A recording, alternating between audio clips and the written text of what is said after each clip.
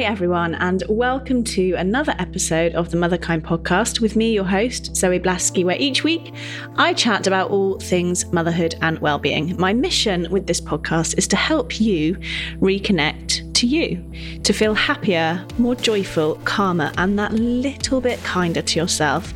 Because I think life as a mum in this hectic modern world is hard enough as it is. I believe becoming the happiest, most alive version of ourselves is the most important and inspiring thing we can do for our children. Hey everyone, welcome to this episode of the Motherkind podcast. Thank you for being here. Thank you for pressing that play button. I really do appreciate it.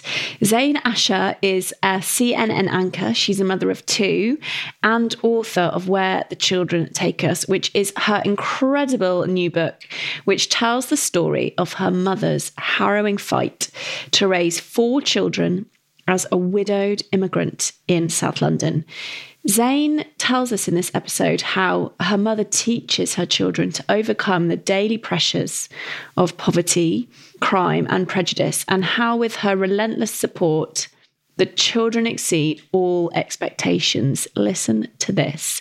One becomes a CNN anchor, which is Zain. One becomes an Oscar-nominated actor, a doctor, and a thriving entrepreneur. So it is an incredible story. It's also a conversation about values and culture. And speaking to Zain made me reflect really deeply on my own parenting. And it made me ask myself this question: what are the most important values in our family? And how do we live those? I really hope this episode moves and inspires you. Here it is. Before we get on to this week's episode, I want to tell you a little bit about our sponsor this week. Portable breast pumps are just brilliant, aren't they? They're convenient, fuss-free, and allow us to get on with whatever we need to do hands-free. And the Frau Pau pump is just brilliant. The pump tucks into your bra so you can pump and go with no wires. It has 12 comfort levels. How good is that? It has capacity for 180 ml milk.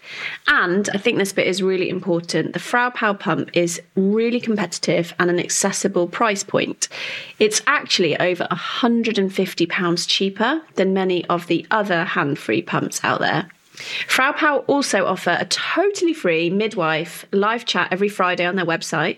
So anyone can head there if you need some advice from a professional midwife, whether you're pregnant, you have a newborn, or you just need some help with your baby.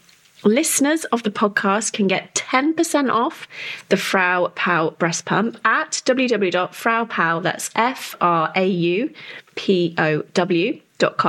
with the code Motherkind10. That's fraupau.com, Motherkind10 for 10% off your portable breast pump. And see the website motherkind.co for T's and C's. Here is this week's episode. Oh, Zain, well, welcome to the podcast. I was just sharing before we started recording, I finished your incredible new book last night, and it is unbelievable story of hope and resilience and love. And I cannot wait for this conversation. I'm so excited to get to know you better and to dig into this story better. So welcome. Thank you so much for taking the time to read it. You know, it means so much to me that people are actually responding to it in this way. It means a lot. Of course, I know lots of podcast guests don't actually read the books. I'm not one of them. I have noticed that.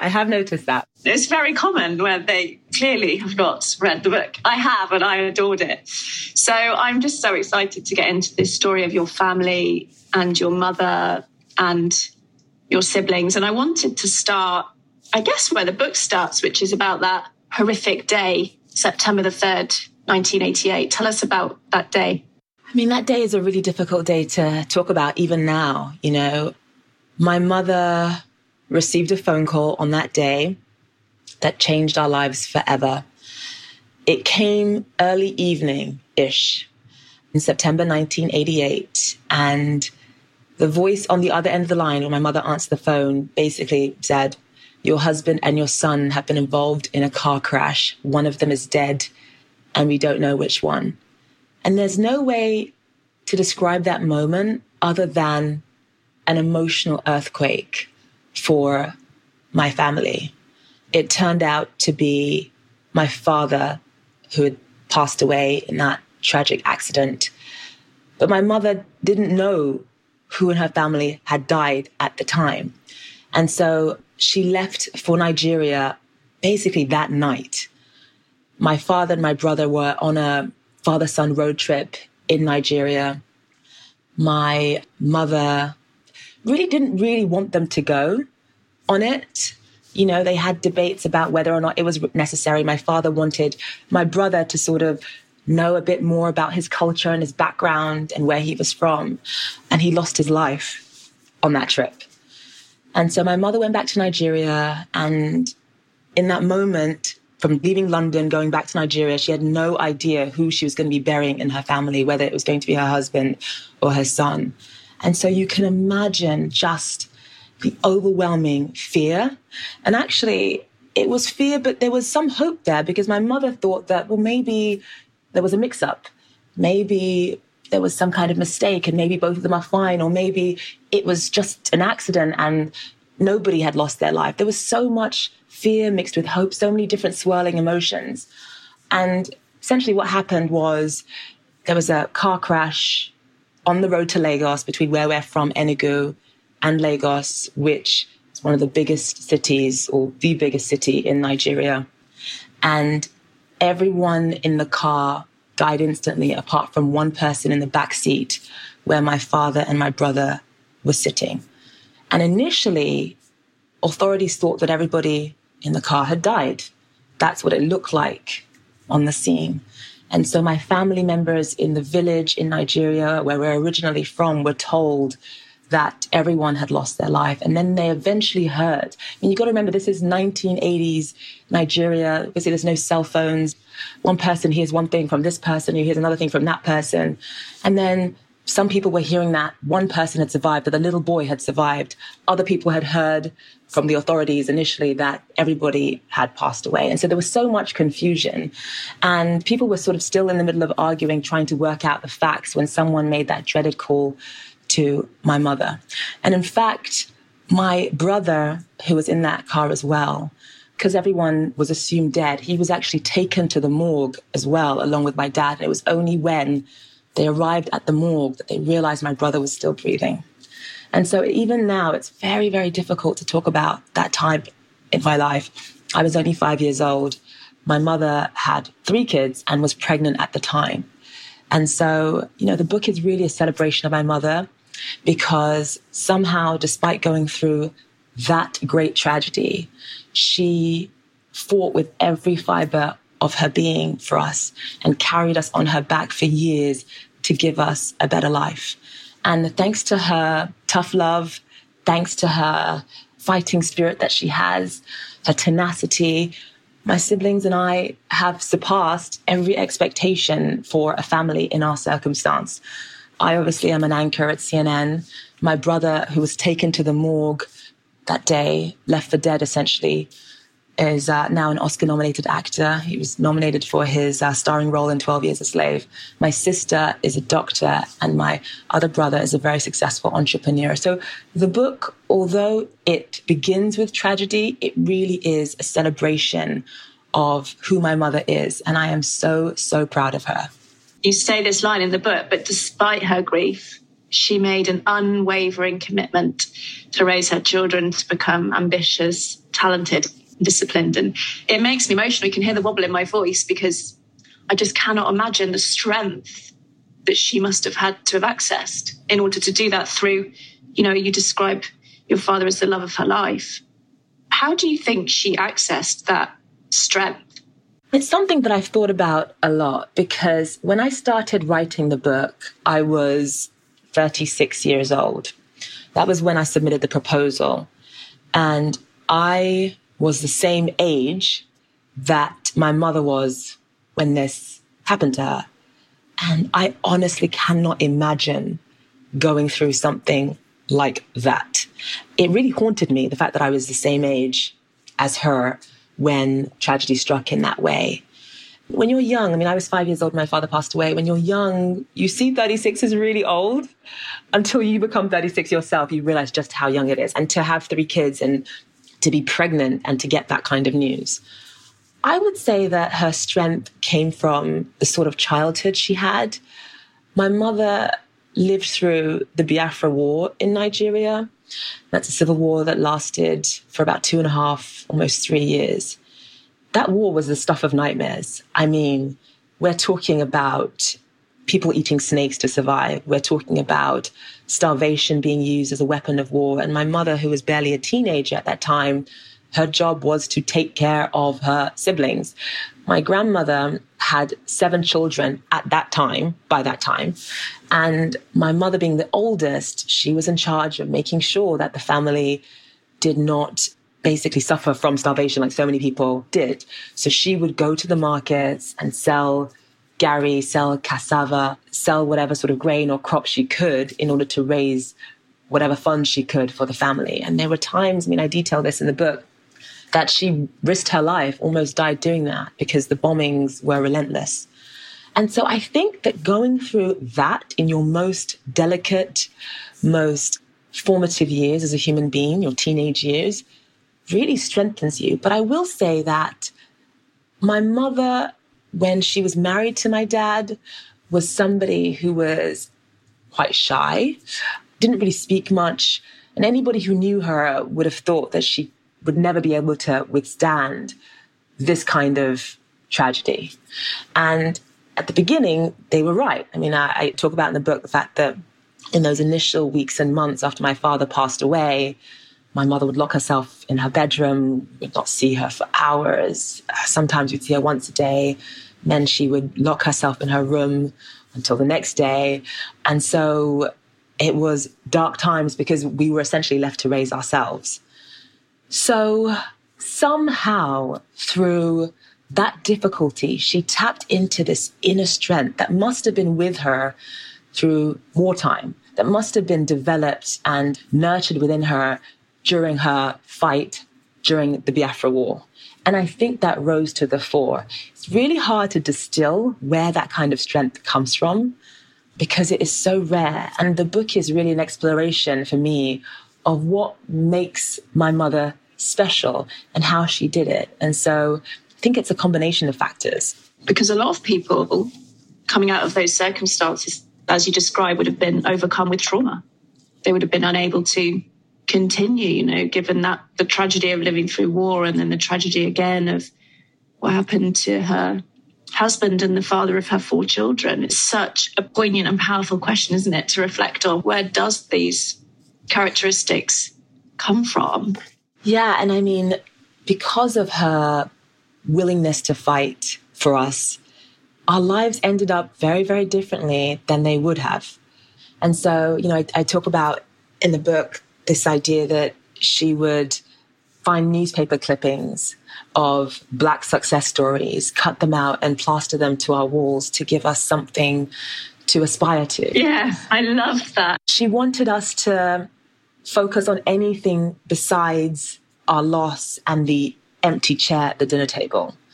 I think it also helped her as well, giving her something to focus on, to concentrate her efforts on, besides sort of thinking about her loss and my father. So these were some of the things that she did growing up. When my brother wanted to act, initially her reaction was, I'd much prefer my children, just like most sort of Nigerian immigrants, I'd much prefer my children to be doctors and lawyers because it's, of course, much easier to explain to your friends. But when my brother wanted to become an actor, his teachers sat her down and said, listen, it would not be a wise decision for you not to let this boy act. He is that talented. She had very little education herself. Her high school years were interrupted by the Biafra War. She wasn't in school for 2.5, nearly 3 years. Despite that, she sat and she taught herself Shakespeare. She ran a pharmacy in Brixton and she would bring Measure for Measure with her. She would bring Hamlet with her to read. She would bring Othello with her. And even though the text and the prose and the dialogue was hard for her to understand, she would underline the words. She would sort of look them up. She would read through it very, very slowly to push my brother to be better. And it meant that they would rehearse together. So if my brother had a play coming up, she would read one part and he would read the other. So I think that it was for us as much as it was for her, because when you're trapped in grief in that way. And of course, you know, the initial sort of first year after my father passed away, it was very, very difficult for my mother emotionally, especially because she was pregnant and having to sort of give birth to my sister without my father by her side was so difficult emotionally. But once she began to emerge and once she began to focus on where she could channel her strength, her preoccupation became our well-being and our future. And so she really dug her teeth into that. The more I think about it, the more remarkable, you know, I think it is, because I don't necessarily know if I was in the same circumstances she was, if I would have that level of strength. I don't know either for me. Tell me about some of the other ways that she raised you. I loved reading about those images that she put over the wall and her learning Shakespeare. And there are many, many other things she did. Tell us about some of those things. Yeah, so when I was about 7 years old, she went to my teachers and got my school syllabus for the year. And she would figure out what I would be learning in, say, a month or two from now.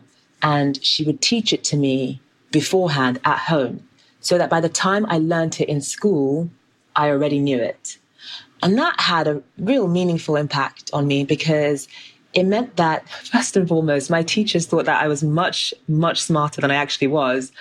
But also on top of that, the accolades and the sort of praise that I got at school reinforced my desire to do better. So the more I worked with my mother at home, the more my teachers sort of showered me with praise and really encouraged me and used me as kind of a role model for other students. And that fueled my desire to go home and want to study more with my mother. And I think that at that age, 7, 8 years old, you know, she's sort of laying the foundation for my future. You know, she was really writing my future because studying at that point began to be something that I enjoyed, and I could see the direct result in terms of a reward in school.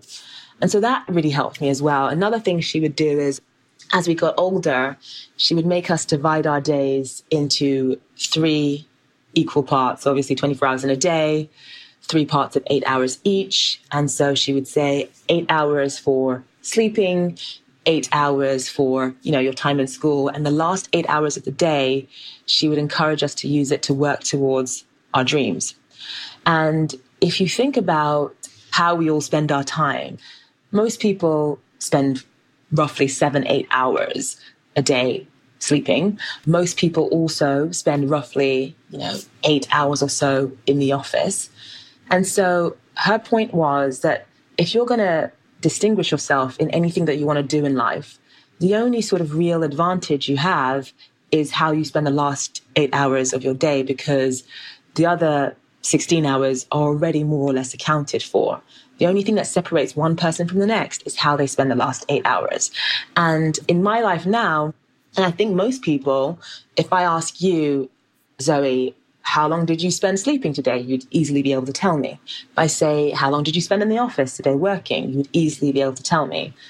But if I ask, I think most people, how did you spend the last 8 hours of your day, between sort of, getting the kids ready for bed, bedtime story, commuting home from work, cooking dinner, watching TV, the last 8 hours kind of disappears. I found it much easier before I had kids to account for the last 8 hours of my day, and I was very strict about that. But now that I have kids, as you know, being a mother, your time really isn't your own, So the last 8 hours of my day is really now that I'm a mum of 2, it's really probably about the last 2 hours of my day. But the little time that I do have now, I still try to account for it. So her sort of instruction during our childhood has still played a fundamental role in my life, even today, 30 years later. Did any of you rebel against these ideas? Because I know many people listening will relate to these sort of parental values, our parents telling us what's important, and yet so many rebel, don't they, and go, I'm not going to listen, I'm going to do it my way. Were you in a way allowed to rebel? I know you described her as strict, and I know at one point you went back to Nigeria, didn't you? Was there any sense of wanting to break out of some of those values and the things you're being told, or could you see, as you've described, the benefit of living this way? I personally didn't rebel. My oldest brother did, right after my dad died, as I talk about in the book. But I personally didn't. And the real sort of only reason for that is because when I turned about 9, 10 years old, my mother sent me back to live in Nigeria for a couple of years. This is a very, very common practice among Nigerian parents, whereby if you are Nigerian and you raise your children in the UK or the United States, there is a tendency to want to send them back to live in Nigeria for a couple of years, usually before the end of high school, during their formative years, during the years where they're most malleable. And the idea behind it is that you, by doing that, are going to instill in them the values that Nigerian families hold dear. For example, hard work, discipline, resilience, the importance of taking care of family members, the importance of obeying your elders. I mean, it's a really sort of tough love, strict environment. And when you live in that kind of environment for 2 years, you become a different person. And that's the plan. That's why a lot of Nigerian parents do that. We refer to it jokingly as shipping back, and I talk about this in the book. And so after living with my grandparents for 2 years, which involved, fetching water from the local stream, it involved occasionally having to catch the food that we ate, it involved sanitation days. It was once a month in Nigeria back then, was the sort of Saturday sanitation day, which meant that everybody was not allowed to leave the house. This was a government rule. You had to spend first sort of 5-6 hours of one Saturday a month cleaning your house. And you weren't really allowed to be caught on the street. You had to sort of be seen cleaning your house. And so when you're in that kind of an environment, the idea of rebelling against your parents, it just doesn't exist. Just doesn't exist. I talk about the fact that in the book, Nigerian children tend to refer to their fathers or their grandparents as sir, and their mothers as ma'am, or grandparents as ma'am. And the idea behind that is even language is designed to maintain this kind of hierarchy within the family. So if you are respectful in how you talk to your parents, the idea of them telling you something and you deciding not to do it, I mean, you have to refer to your father in Nigeria or your grandfather as sir. I mean, that kind of use of language is really deliberate, I think. And so there's no real room for you to rebel. It just doesn't exist in Nigeria the way it would, say, in Western societies. And so because of that, my tendency to rebel was diminished. I mean, I had a few, there was obviously times in high school where I stayed out late and went to parties. But by and large, I really did listen to my mother. I have 2 girls. I think about this so much. Getting that balance between parental pressure and expectations versus the space for someone to figure out who they are in the world. How did you do that? What did that look like for you? Well, luckily for me, my mom was really good at not pressuring us to pursue careers that were not for us or that we didn't want to do. So yes, there was an initial moment whereby she wanted us to become doctors and lawyers, and when my brother wanted to pursue acting, it was kind of like, acting? What are you talking about kind of thing.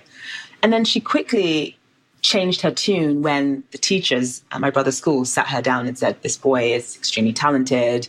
You'd be nuts not to let him act. For me, especially after Chiwetel wanting to act, when it came my turn to want to pursue journalism, I mean, it was, she had seen now that by letting my brother pursue his dreams and seeing how that was bearing fruit, then she decided that that would be the case for the rest of us. So there was no real pressure on us to, you have to do this job because that's going to make me look good and I'm not going to have you do something that there wasn't that, especially by the time I was growing up. So she was really good at that. And I think that one thing that I loved that my mother did is once we decided that we were going to pursue something, she supported us 100%. 100% had our backs. We had conversations about me potentially going to Oxford. At the time, my grades were good, but I wouldn't say they were Oxford material at all. And so my mother, I remember, paced her room one night and thought to herself, gosh, what can I do to guarantee that my child is going to go to Oxford?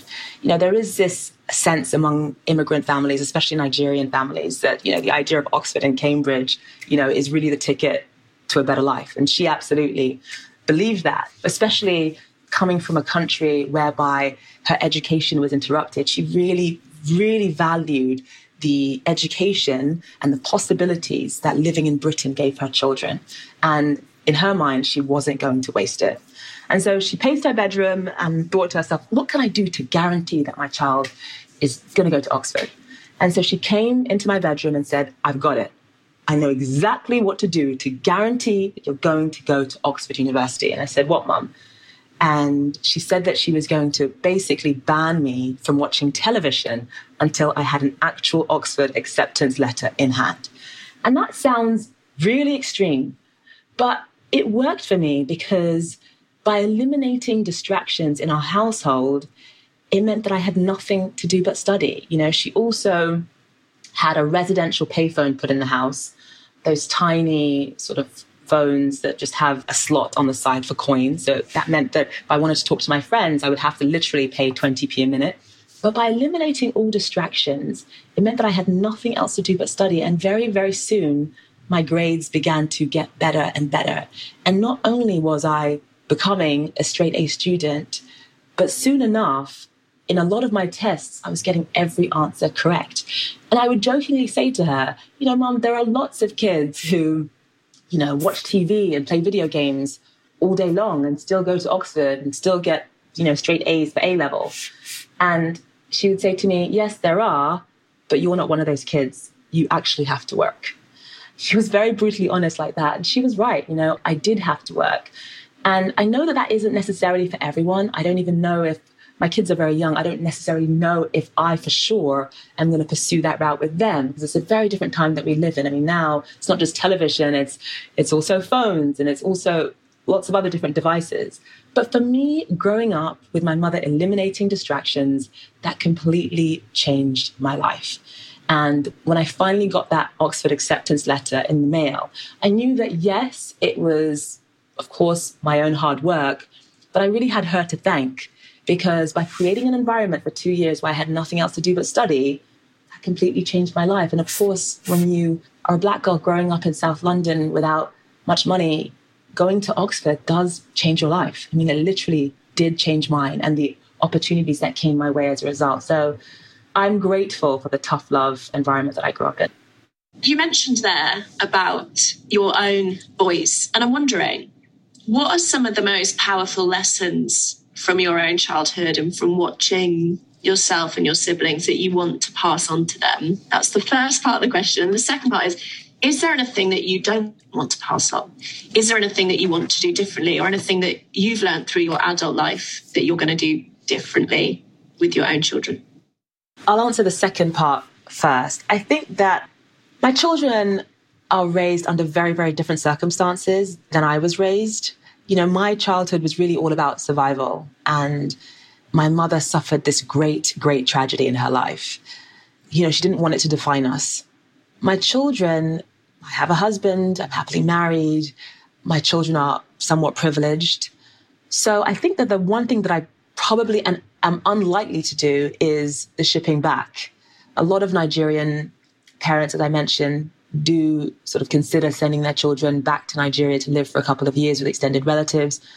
When I was growing up, I had my grandparents that I lived with. My children wouldn't have that because my grandparents on both sides have passed away. And also my mother, by and large, lives in London. So they wouldn't have the sort of same community setup that I had if I was going to, you know, make them live in Africa for a while. And also they've just had different life experiences.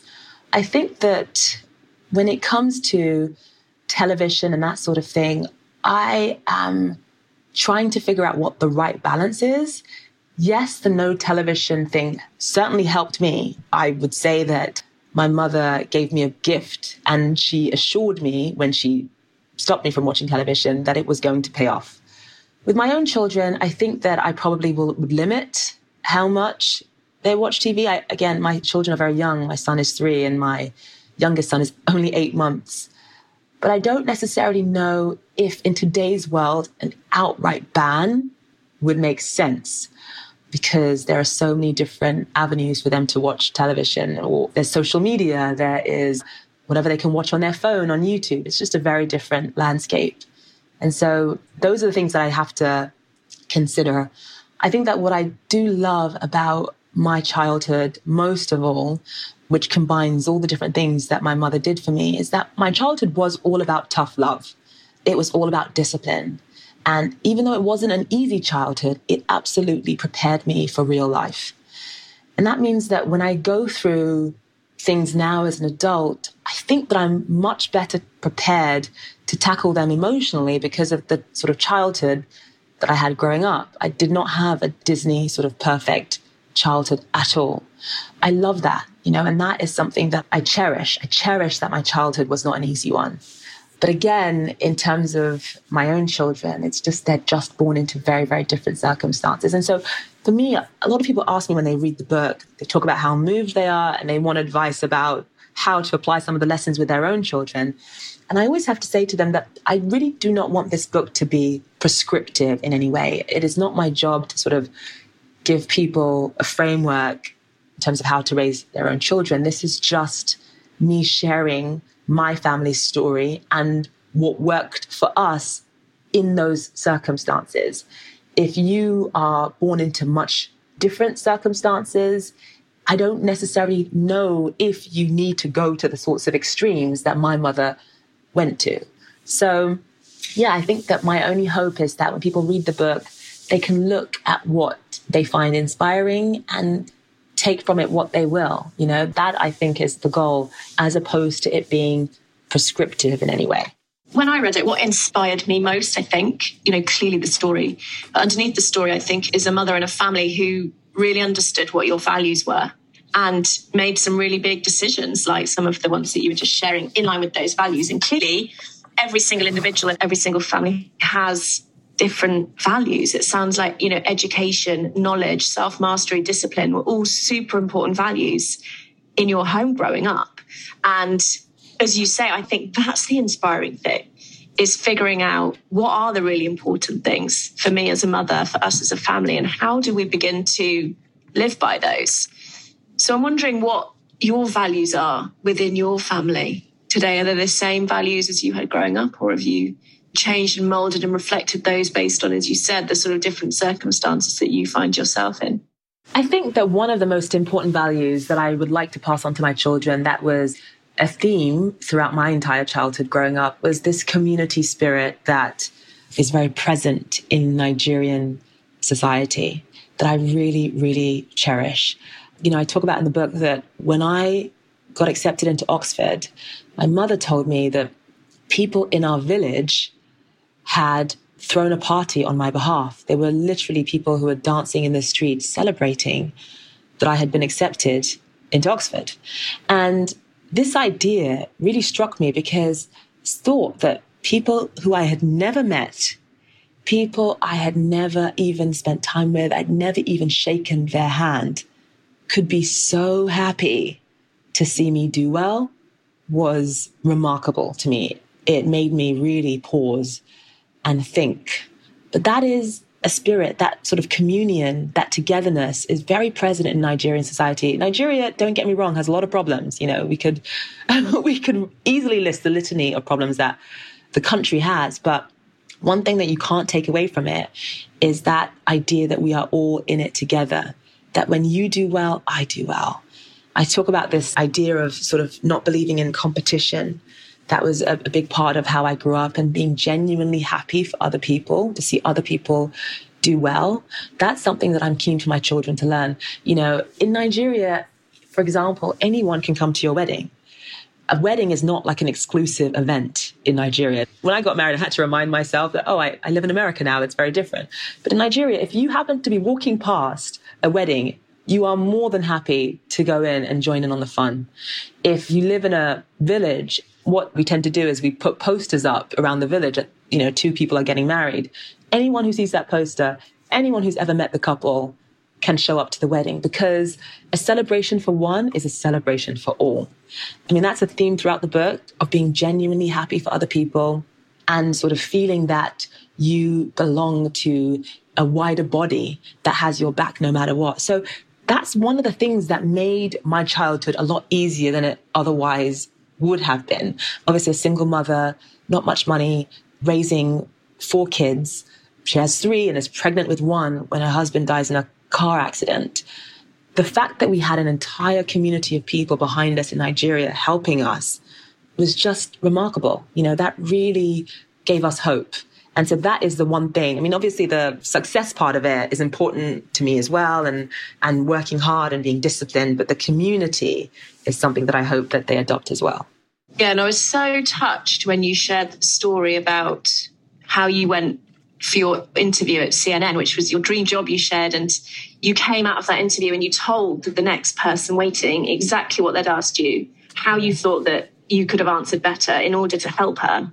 And I found that just so moving, because I think it's so easy to get stuck in that competition and that sort of scarcity thinking that, there's only so much to go around and we have to fight each other for it. And I was so moved by that.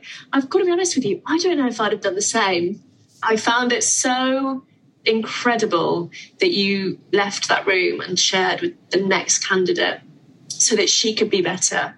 The thing is that throughout my entire life, I've had so many people who have helped me. I give an example in the book of a woman named Femi Oke, who is a Nigerian British broadcaster. When I was growing up, she was a BBC journalist. And I used to be so, moved watching this young Nigerian woman on national television. I really saw it as a celebration of my culture, seeing her in that prominent role. And when I moved to America, I remember turning on the TV one day and seeing her, this time on CNN. And so I reached out to her and I just said, listen, you are such an inspiration to me. I was only a journalism student at the time. I was in my very early 20s. And I just said, you're such an inspiration to me. I would love some advice. I kept it very short and sweet. And she replied and gave me her phone number. And I called her and we talked and she gave me lots of great advice about making it in America, making it in a newsroom, etc. And several years later, when I eventually scored an interview at CNN, I reached out to her again. This time she'd left CNN and she was working in radio. And again, she sat me down and said, okay, you have an interview at CNN. This is what they're going to ask you. This is who you're going to be meeting with. This is what you say. This is what you don't say. This is how long your interview is going to last with this person. And with this person, it'll only last 15 minutes, but you should talk about X, Y, and Z. Then she invited me to a radio station to practice what a screen test would look like. And so she went out of her way to be generous to me. Again, when I reached out to her, I was a journalism student that did not know her. It was an email from a complete and total stranger. And so when I eventually got the job, I thought about Femi Oke a lot because I thought, gosh, seeing this woman growing up, watching her on TV was, yes, a beautiful nod to my heritage, but it actually changed my entire life. It wasn't the fact that, she gave me all this great advice and she explained to me how the interview would go that I thought was the most remarkable thing, although, that was wonderful and very generous. It was the fact that when I wrote her, she actually responded. She actually responded. And I just think that was, for me, so moving. And again, she's Nigerian as well. It goes back to the same kind of spirit of togetherness and the spirit of us, all sort of being in it together. And I will be honest, I reached out to many, many CNN anchors at the time. I sort of tried to figure out what the formula was for the email address for somebody who worked at CNN. And reached out to lots and lots of people. And Femi was the only one that wrote me back. Not only did she write me back, she gave me her phone number. And you think about how busy we all are in our daily lives. We get caught up in, okay, got to make the kids breakfast, got to take the kids to school, got to work hard in our jobs, either happily or unhappily. And we come home, fall asleep and do it all again. And it's very easy to receive an email like that from a random total stranger and ignore it. It's very easy. That's what literally every other person that I reached out to did. And, I don't blame them for that. I'm, again, a total stranger. But the fact that Femi Oke went above and beyond was such an example to me. And I've had so many examples in my life of that community spirit that, of course, I learned from that and I pay it forward. And that's what happened when I saw that other young girl at CNN applying for the same job that I was going for. It's incredible, isn't it? And I read the other day that every act of kindness we do to another like that actually goes on to impact another 11 people, because there is this sort of, she was kind to you, therefore you're kind to someone else. And I bet that, that woman that experienced your kindness sat outside the interview room would have in some way passed it forward. It's incredible to think about the upward spiral that can come from those sorts of small but incredibly powerful acts. So when you think about and you reflect on, being a mother now yourself to 2 boys, isn't it? Yeah, 2 boys. You think about your mother and everything that she went through. What are some of the things that you think had the greatest impact on you? We talked about many, but are there any others that really had an impact on you that you want to underscore? One of the other things that she really valued was encouraging me to spend time with people from all walks of life.